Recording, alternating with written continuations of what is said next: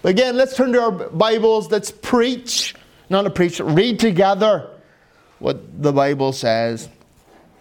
Beginning of verse 20.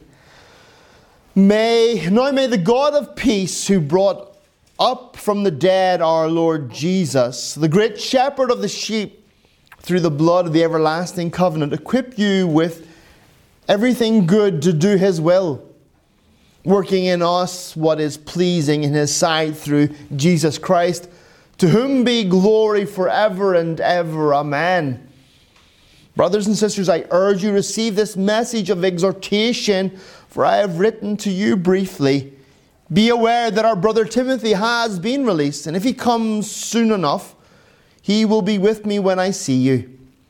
Greet all your leaders and all the saints. Those who are from Italy send you their greetings. Grace be with you all. Amen. Amen. I think it's weird that they don't sign at the end. They normally sign letters in the ancient world at the beginning. So they say, they write their signature. In our day, we write sincerely yours, whoever, or appreciatively yours at the end. But in the ancient world, you did that at the beginning. Please don't lean on your mother. So we're right at the end. And it's always hard to finish a book, especially when they just get down to the greetings. Today I want to be preaching from verse 22 to 25. The 1, 2, 3, 4 verses. And it's always hard because it's just like the signing off. It's the last few things they cram in before they put their pen down. And oftentimes these things are skipped over. It's almost as if there's nothing of worth there for us to learn from. And I'm a great believer in believing that from beginning to end in every book there is worth there. There is gold there. There are diamonds for those who seek. And here in this we have those diamonds. Brothers and sisters, or brethren, I urge you to receive this message of exhortation. And there is this urging. And the Holy Spirit, through the writer to the church down throughout the ages, that message is still relevant and real for you and I today. There is an urge. It's not just a case of take it or leave it. Whatever you want to do or whatever you want to feel it. But there is an urging. There is a strong pressure is being put upon you. He is not saying, look, I hope you enjoyed this. It was just an idea that came into my head. He wrote this with a purpose. And now He's urging you. He's pressing on you. I always try to be very careful that I don't put pressure on people. Maybe some of you would disagree with that. But you must make up your own mind. You must walk in the way according to your conscience. But here in this, He is strongly urging them. There is an appeal to them for obedience. And there comes a time when we who are leaders must strongly urge you. Why did He have to urge them? Because they were waning. They were faltering. They were on the border of compromise. Remember what was happening. We all know. I've preached it so many times. You should remember. There was persecution in the land. Not direct so much persecution that people were maybe being murdered or those kind of things. But there was persecution. There were the beginnings. The pressures. And the splits between the Jewish Christians and the Jewish nominal believers were being made apparent. And the Jewish Christians, for the sake of peace, were beginning to compromise. For the sake of just keeping some sort of unity among the body, they were closing their eyes or covering them up or ignoring them to the theological differences, to the doctrinal differences, to the incompatible practices. We who are Christians, we no longer sacrifice for the cleansing of sin. Jesus Christ is your sacrifice. You do not need to offer up the blood of bulls or goats or pigeons or doves.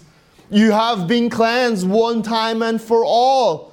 Never again must you sacrifice, because it's not your sacrifice, it's God's sacrifice on your behalf. But the Jewish Christians were participating, or the Jewish nominal believers were still participating in temple worship, in the sacrifices of bulls and goats and sheep and doves and livestock, bringing their wave sacrifice and all those kind of things. And they were being painted with the blood and splashed with the blood. They were eating the Passover lamb in such a way as they were no longer embracing the difference that Christ had made. They were remaining in the old. And so therefore God is strongly urging them through the writing of this man, the communications of this man, to not go back, not to give up, not to start behaving like an unbeliever again, but to remain faithful to the Christ who died for them, who gave his everlasting blood in a covenant for them. And so that's why there's an urging here, an appeal, a pressure being laid upon us, all of us, because we all know that danger, don't we? We all know that dimming down of the light within us. We all know the temptation of wanting to fit in with the world around us and not to appear different or separate. We don't want people to think that we don't think that they're believers, or that they somehow in some way are not walking with the Lord, that their practices are okay. I remember, if you remember, Don, when we had our first baptismal service way back. Remember the ice? The girls got baptized out, and we had the big rubber pool. How many times did we try and fill that pool? And the more hot water we put in it, the more ice formed on the top. It was cold way back in 2000 and, what was it, 10, the winter of 2010. Yep. And it was cold. And when word got out that we were having an outdoor baptism in winter time, with snow on the ground, in a big rubber bath kind of thing outside in the car park of the place we were renting at the time, the Lutherans got in touch with us, the Lesterian got in touch with us, and they demanded that we not have it. Go have it in a building in Jakobstad, but don't do it outside. Don't do it here with us. And I was called to a meeting, and when we gathered in the meeting, and there was tremendous pressure being laid upon me. And we had a Baptist gentleman there who sat and said, no, we Baptists, we have exactly the same view of baptism as you Lutherans. There's no difference, just in the method, but in the theology it's completely the same. And I looked at the man and says, you're a liar. That's wrong.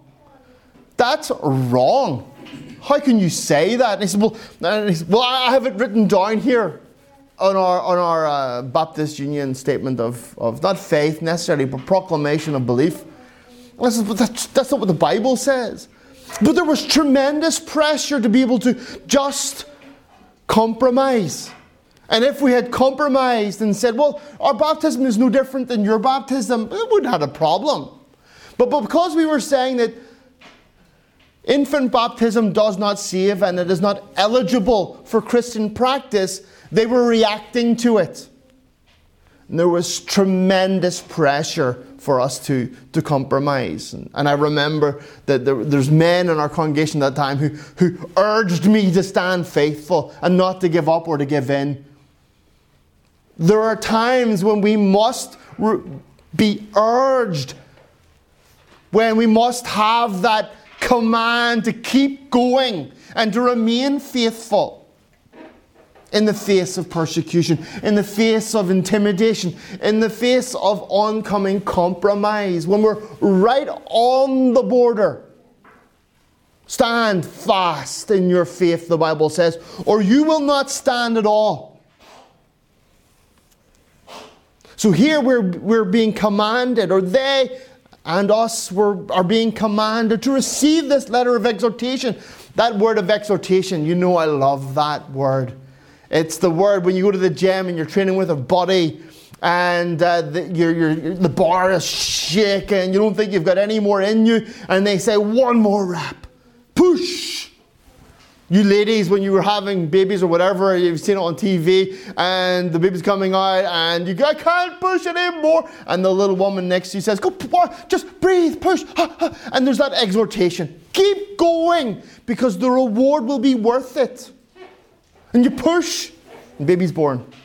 Sometimes you should be, and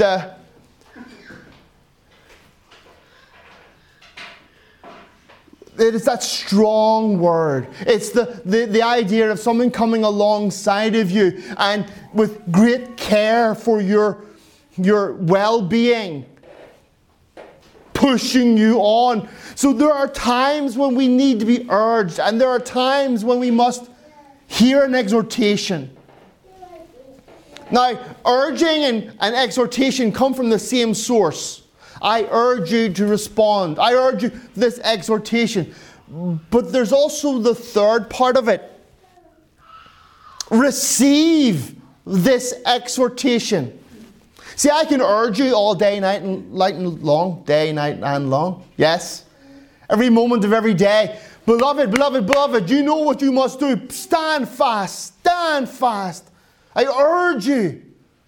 This exhortation, I can lay out all the facts. Christ died for our sins. He's greater than the old way. Your life before was dangerous and detrimental. It was damaging to your soul. It will hurt you. It will hurt your family. If you neglect the Lord, the enemy will get in. The Bible says it's the little foxes that destroy the vines. It's not big sins, it's the little sins. Prayerlessness, Biblelessness, Christlessness. And so I can urge you, and I can put out all the facts and show you from the Scriptures why the dangers are there. But beloved, unless you receive it, it's all for naught. There must be a response in your soul. You must humble yourself, therefore, under the mighty hand of God. Don't remain proud. Don't remain culturally proud. Well, we're not like that here. In the north, we're not like that. We're quiet, calm people. We're sensible people. We don't show our emotions. We keep them all in. The Bible says that's stiff-necked and hard-headed. Hard-hearted. You cling to your culture over the culture of Christ? Who do you think you are? Humble yourselves, bow the knee, submit unto Him, walk in His ways, and keep His requirements. Believe and live in such a way as your faith is demonstrated in your life. The Bible warns us, does it not, of being a hearer of the Word and not a doer of the Word? You can be urged and you can be exhorted, but unless you receive it, beloved, it is just the banging of a cymbal, the banging of a gong, and the clashing of a cymbal. Means nothing. It's just noise in the air. Beloved, the Holy Spirit through the writer here has called upon us to respond. And what is he asking? Let me remind you of keeping Jesus Christ first in your life, first and foremost. First and foremost. Is Jesus Christ first and foremost in your life? Now, we who are married, we are to keep our beloved other first and foremost in our life. I can't have another woman first and foremost in my life. Not my mother, not my sister, not some lady down the street, not some woman in the gym, not some woman who works in the shop, or whatever. My wife must be the first person in my love relationship in that sense. So it's very easy for me to have that understanding. But for you who are single, far too often we place ourselves upon that throne, that we become our most important person in our life. That instead of having the Lord Jesus Christ as the most important person in our life, we sit upon that throne. We take up that place. What's important to me, what's useful for me, what's enjoyable for me, what's beneficial for me. Beloved, we are being reminded, we're being urged and exhorted to be those who hear the word and do the word. And the word is, keep Christ at the first in your life. He's the one who's the motivation. Remember, these people were in difficulties with their families, with their neighbors, with their communities, and in their culture, because they would not bow the knee to tradition. They would not go back and begin to embrace the way of life that they had been living before they came to Christ. They didn't do it because there was a change in their culture.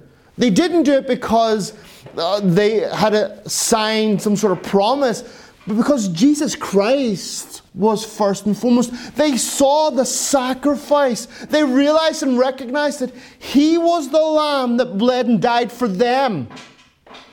Personally, individually. Not just as a people, but He was their Lamb. And because of that, there was a love bond. We love Him because He first loved us.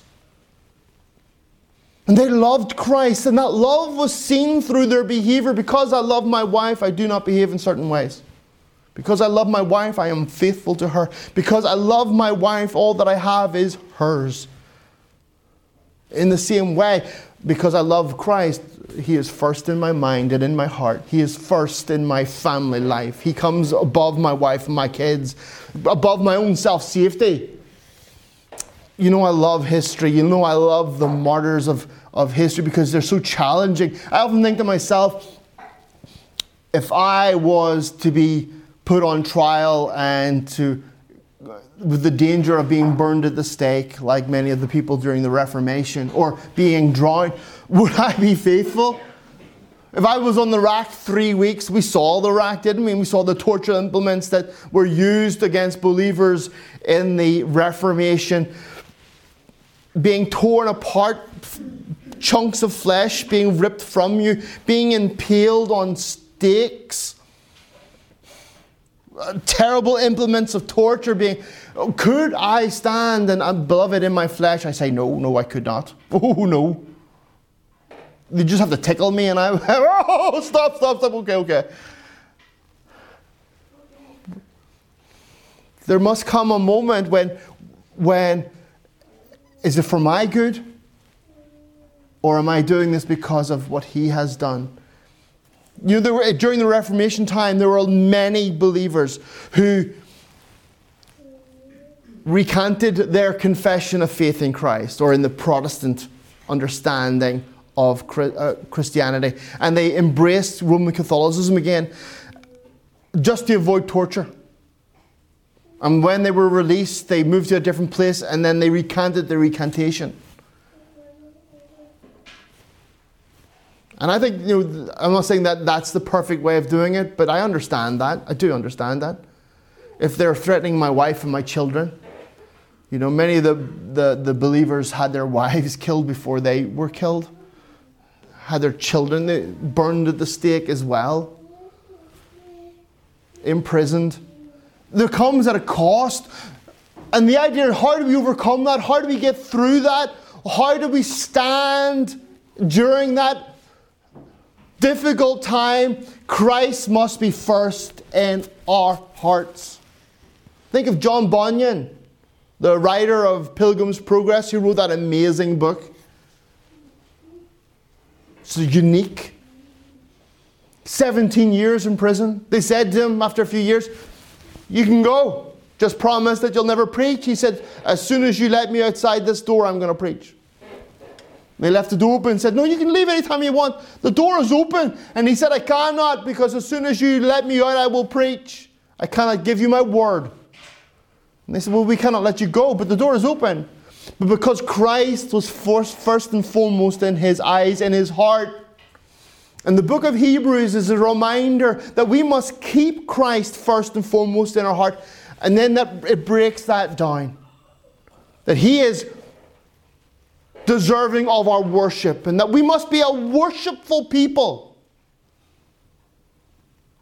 He's urging us to be worshipful. Are you a worshipful person?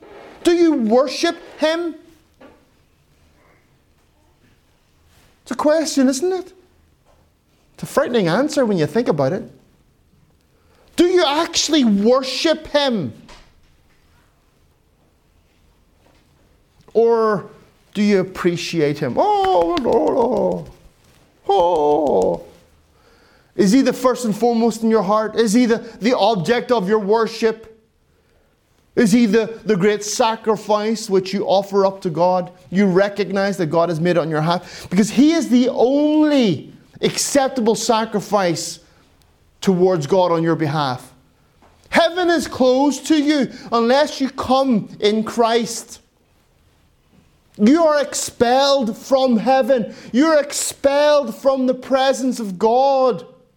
Unless you come by the blood of Jesus Christ, you recognize and realize that He is the way, the truth, and the life. No man come unto the Father except by Him. And that would be great and terrible news. That would be terrible news, actually. If it wasn't for the fact that the Bible says that God so loved the world that He gave His only begotten Son, that God has offered this sacrifice on your behalf, and that every one of us has the opportunity and access to be able to call upon Christ and to recognize that He has made a way. So, beloved, there is the receiving. Receive this message. Receive this exhortation. Don't let it just tickle your ears and pass by. But it must change how you live your life. There must come a difference as a result of what you've heard. It's not enough just to say, I agree completely with that message. I am on board with that.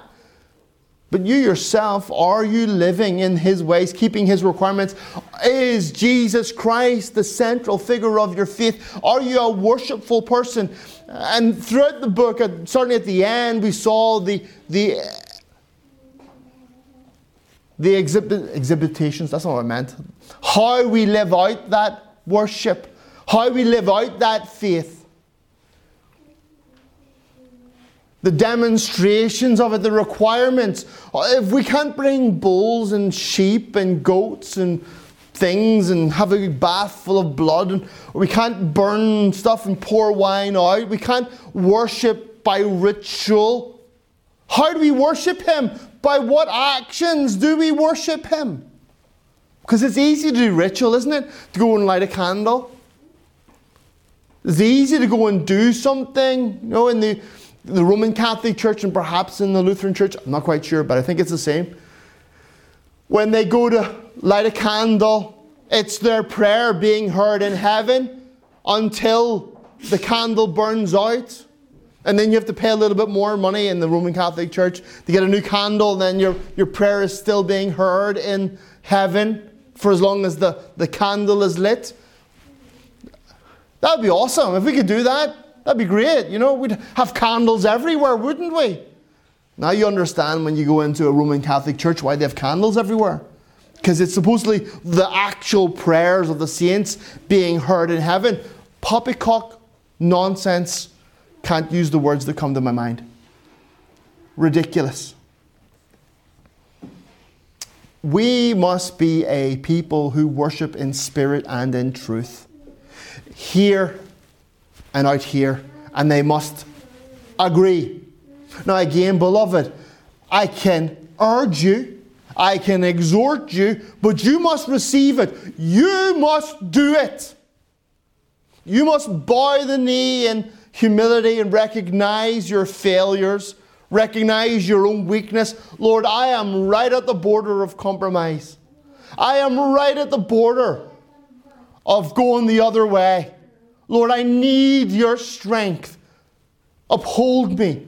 Christ who died for me and is keeping me, Help me in my weakness. Now, he's not going to go da-na-na and give you superpowers. But in your weakness, as Christ was able to overcome his persecutions, his tribulations in his weakness, so, beloved, will the followers of Christ be able to stand and endure and overcome in theirs.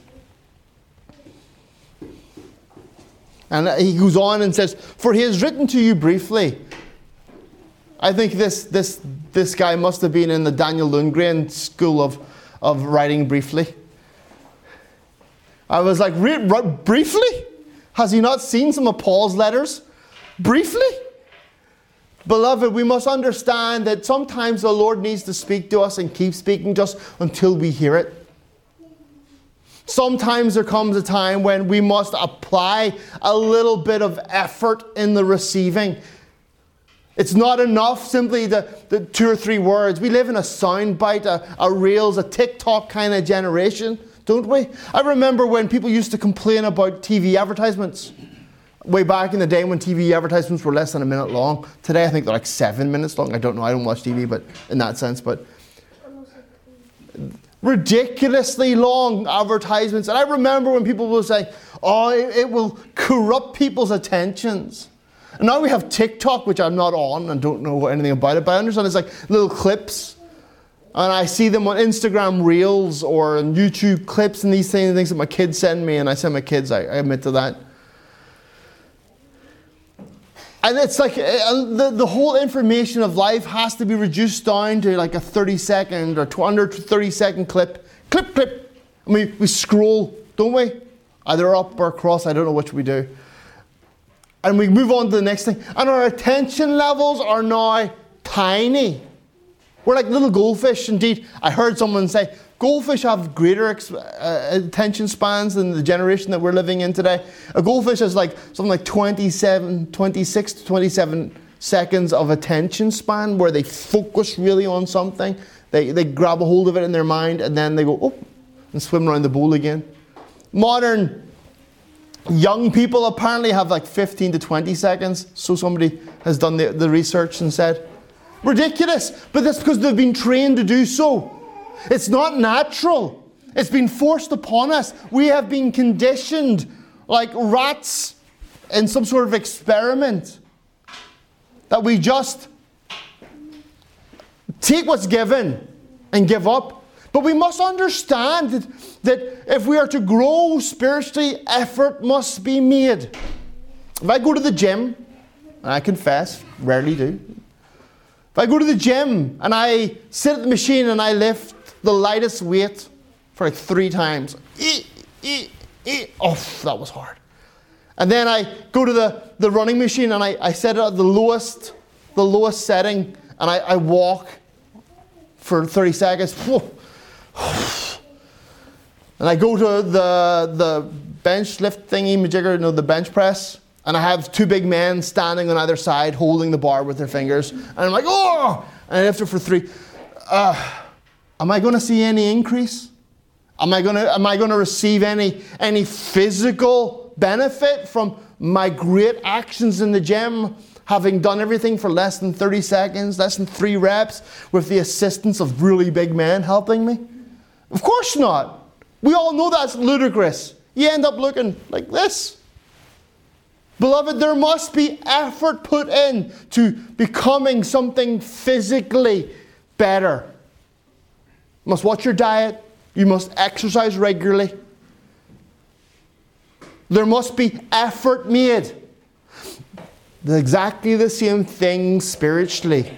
If you're not putting in the reps spiritually, if you're not putting in the distance spiritually, if you're not walking in the means of grace, prayer, Bible study, association with the saints, prayer privately and corporately, reading of spiritual and blessed material, stuff that's stood the test of time, filling your mind full of Scripture, listening to the right kind of music. Now, I don't necessarily believe that all you have to do is listen to Christian music, but there is something beneficial when you listen to good Christian music. When you listen to spiritual Christian music, not just Hillsong or some Jesus music stuff where they sing the same chorus 15 times. When we were in Romania just recently, we had great worship music. And worship, I would say. It was wonderful, except for the very last song of the entire thing. When some foolish, semi-charismatic person who had been there asked, can we sing this song from these people? And it was a 4-line chorus that we sang I don't know how many times. Give me Jesus. And we sang it for each, and I was like, I just stopped singing. I was like, this is nonsense. What does this mean?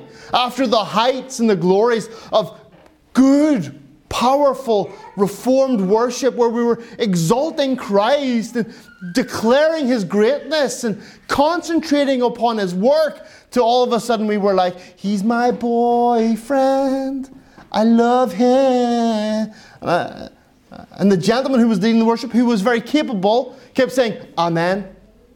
Every time he said something, he'd go, and amen. And everybody would, like sheep, go, amen. I'm like, dude, don't do that.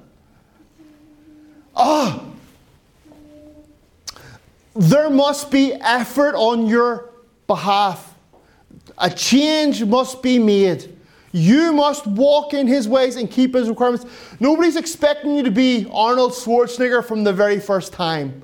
No one's expecting you to be Charles Spurgeon, the spiritual giant. Nobody's expecting you to be Paul or Timothy or these. But there must be from your behalf, on your side, a receiving and a walking. And sometimes that means putting effort in. Reading books, listening to sermons. Being disciplined in your day and daily life. Spending a moment. Only needs to be a moment in the presence of the Lord. Crying out, oh Lord. And using, Don once preached a really great sermon years ago, a series on the Lord's Prayer. I think way back, Don, was it like 2000 something? It was long ago. But it was great. I still have the marks of it in my Bible. And not in this one, but the other one. Where he took us through the elements of the Lord's Prayer and how they are vital for us in our daily life. It's a prayer for daily living. It's not a ritualized prayer. It's a system by which we bring our belief, our need for worship, our communion with God, our intercession for the world, all of those aspects joined together in the Lord's Prayer.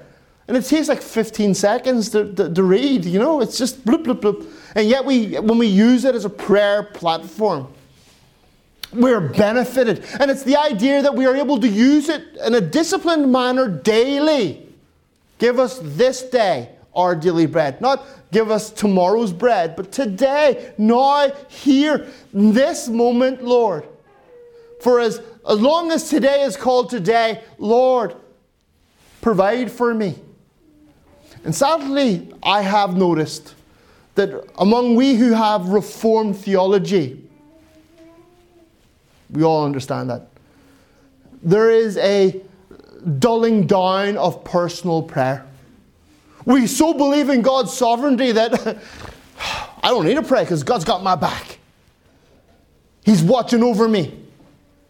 Nothing I can do can affect His plans because His plans are eternal. Really? Have you read your Bible? Have you read your Bible? The greatest example of our faith to ever live, His name was Jesus, and He was a man of prayer. He would sneak out early in the morning and find a lonely place and pray, and would not stop praying until the people He was with discovered Him. And then He reluctantly got up out of His prayer and went about the work of the Lord. And if our Lord Jesus, the greatest example of our faith, the greatest example of what it means to be a Christian, had to pray, how much more must you and I pray? Now, beloved, I'm not saying He's called you a life of prayer, of prayerful ministry. But in order that you might walk in His ways and keep His requirements, in order that you might be protected from the enemy, in order that you might not be perverted or by the culture in which we live, in order that you might not be unfaithful to the one who loves you above all others, you must spend time with that person. That person being God through the Holy Spirit in prayer. Beloved, there comes a time in our experience when we must apply the pressure, when we must push the pedal and make the car go a little bit faster. We have to change up the gears. Let me urge you, let me exhort you, beloved, are you putting in the time, or are you lazy? Are you indifferent? Don't you care anymore? You've done your part, now it's for others to do. Has the Lord come back yet? Did something happen that I don't know about? Has the Lord done with you? Are you a one-shot musket type thing? One shot and you've got no more use? For as long as it's called today, God has a plan and a purpose for your life. A plan to prosper you, not to hurt you. A plan to give you hope and a future. He's not done with you yet. Why are you done with Him? Beloved, there comes a time when you must receive the urging, you must receive the exhortation, and that might take effort on your behalf. It might begin with a repentance. It might begin with a repentance to heaven. Lord, I have sinned, and against you I have sinned alone. Lord, I am so sorry. My life is out of whack. I've compromised. I've gone back instead of forward. I've turned it down. I've ignored you. I've neglected you. Lord, I haven't met you in the Word in however long. I'm as good as an unbeliever, Lord. I'm Christless in my life. It then might go on. You might have to apologize to the people in your life. I'm sorry for not being the man that I'm supposed to be. I'm sorry for not being a part of what we're supposed to be doing. And then acting on that repentance. I had a conversation with a lady this week. And we got into what it really means to repent. This week. What does it really mean to repent? And in her mind, it meant to feel sorry. I regret. To say sorry. I am sorry for what I have done to you. And in her mind, that was enough. I am sorry. I recognize and realize that I hurt you. I apologize. And I had to say, well, that's not what the Bible says. The Bible says that repentance is to realize and recognize, to repent of what you've done, to confess it, to ask for forgiveness, but then it is to behave in such a pattern of your life that you now do the opposite of what you once did. So if you hated that person, now you love them. How do you love them? By acting according to their good. If you stole something, you recognize and realize and repent of it by giving it back, by paying compensation, by working hard to provide for yourself and to be able to give money away to help those who do not have. You told a lie, you tell the truth. And beloved, as we begin our effort, our discipline, our moving forward with the Lord, applying that effort to fix the damage done by potential compromise, getting in alignment with His will and His desire for us, we must repent. We must fix that which is broken. Not just by simply feeling bad about it. What does that mean? Nothing. Don't want you to feel bad. I want you to repent. Stop doing that which you're doing and do the opposite of it. The Bible says that he who knows what is wrong and does it sins. Sins. So let's stop doing what we know to be wrong. In a personal. And it also made me a change of mind. I like the word repentance because it means, in Swedish, omvändelse. Changing direction. Not just in our lives, but in our thinking. Because it's really here, isn't it? The problem oftentimes, it's here, then there, then here. What we think, we believe, what we believe we do.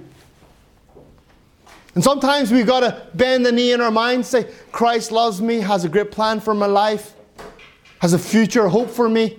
We're Reformed people, Kyle. We don't believe that. Yeah, we do. We're Christians. Christ has a great plan for your life. I'm unashamed or unembarrassed to say that. He wants to prosper you and not to hurt you. He wants to give you a hope and a future. That's biblical. That's not charismatic, maniac. That's biblical. That's the desire that God has for you. The Bible says God so loved the world.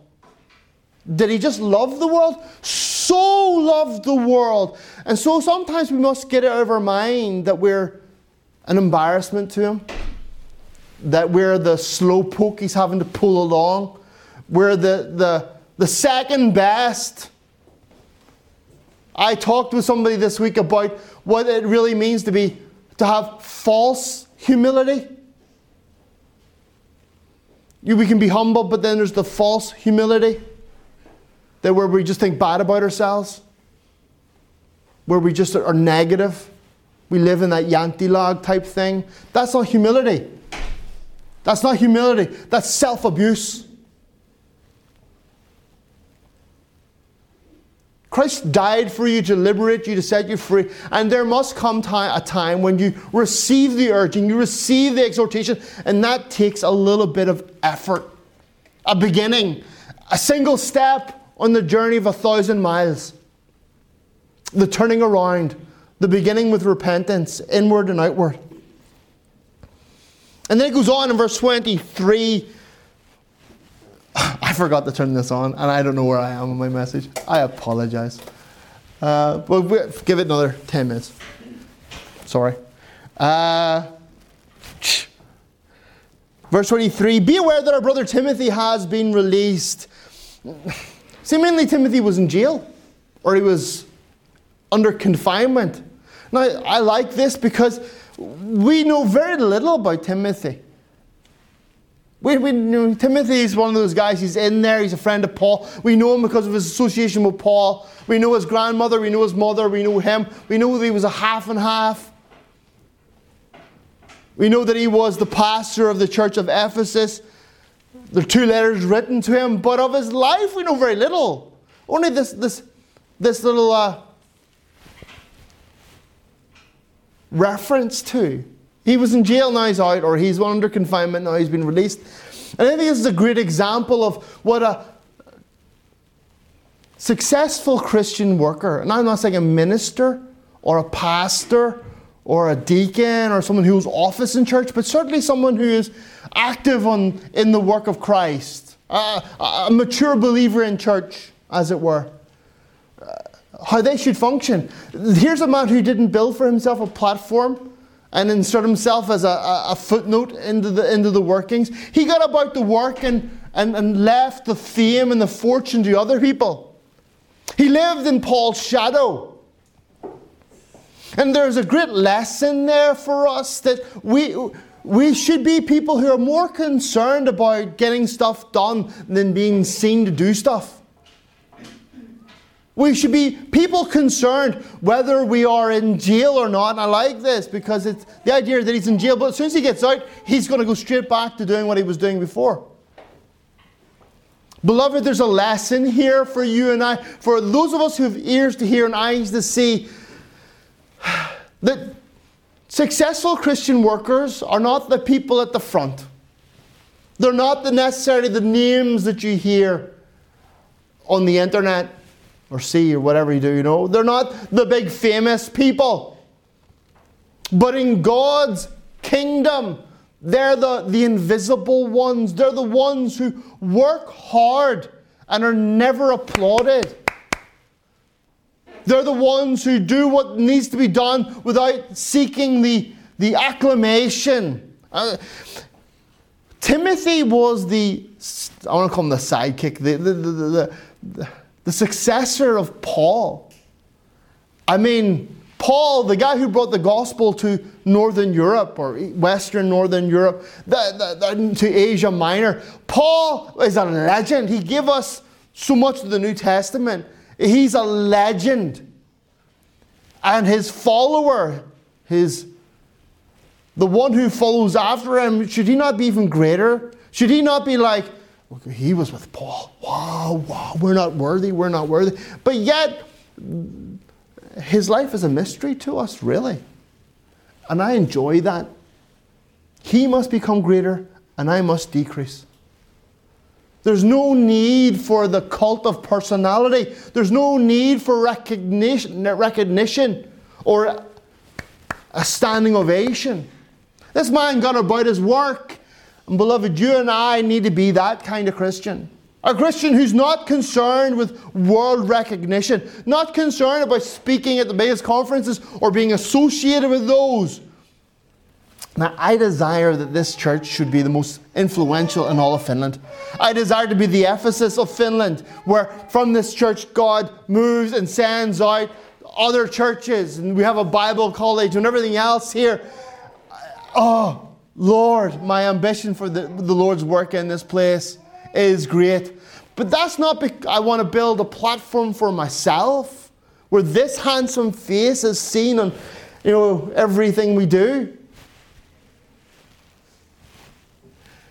God forbid. God forbid. It is Christ, His name, His kingdom, His glory. We are but slaves, servants, His disciples. And beloved, do you have that mindset? Whether you are a person at the front or a person in authority, do you seek to be an invisible working in the machine? Tell me this. What's more important, the hand on a clock or the cogs behind the face? The cogs, aren't they? Because when a cog breaks, the hands don't work. But if the hands break, the cogs keep on ticking. Do you remember the words of Spurgeon when that reporter asked him the secret of success, and he thought about it and he said, "My people, pray for me." Beloved, make it your ambition. You may never be seen. You may never be heard. You may never be recognized for what you do. Who cares?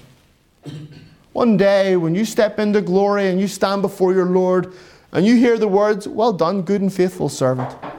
Well done. I saw what you did. I know what you did. I recognize. Here's your reward." That's what we live for.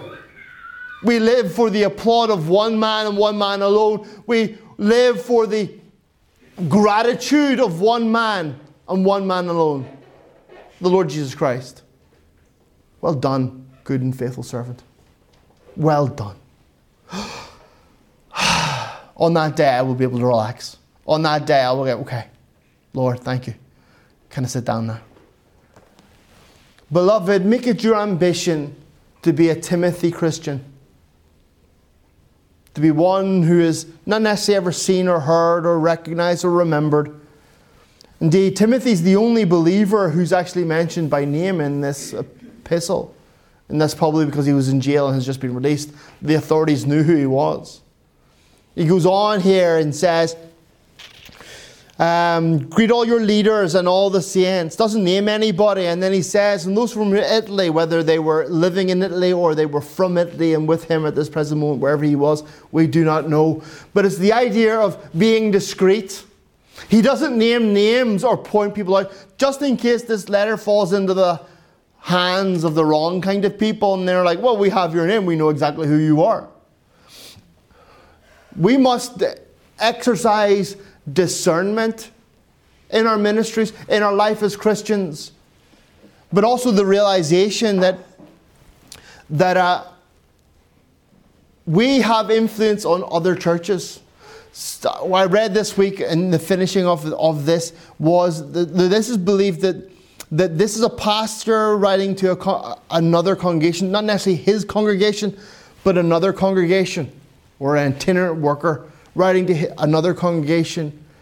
And it's the realization that we are influential not just in our space, but in the spaces of others. And what we do and what we say and how we conduct ourselves has influence in other places. And our stand for the truth will influence the stand of others.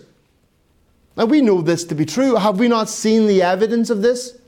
Have we not been the first through the door, the tip of the spear? And in our wake the Lord has raised up others. And because of our faithful stand in the face of pressure and persecution, the temptation to compromise, the Lord has been able to raise up and encourage others. If those foreigners, some of us are foreigners, I know that many of you are not, have been able to do that in this land, should we not be able to? And the Lord has moved them to godly jealousy. Hallelujah, praise God, amen, I say. I don't care. If the Lord moves through them, may it be done. But it demonstrates to us the importance of our example. Of being the example. Here's a leader reaching out to other people. And in the end, he says, my greetings to your leaders, my greetings to all the saints.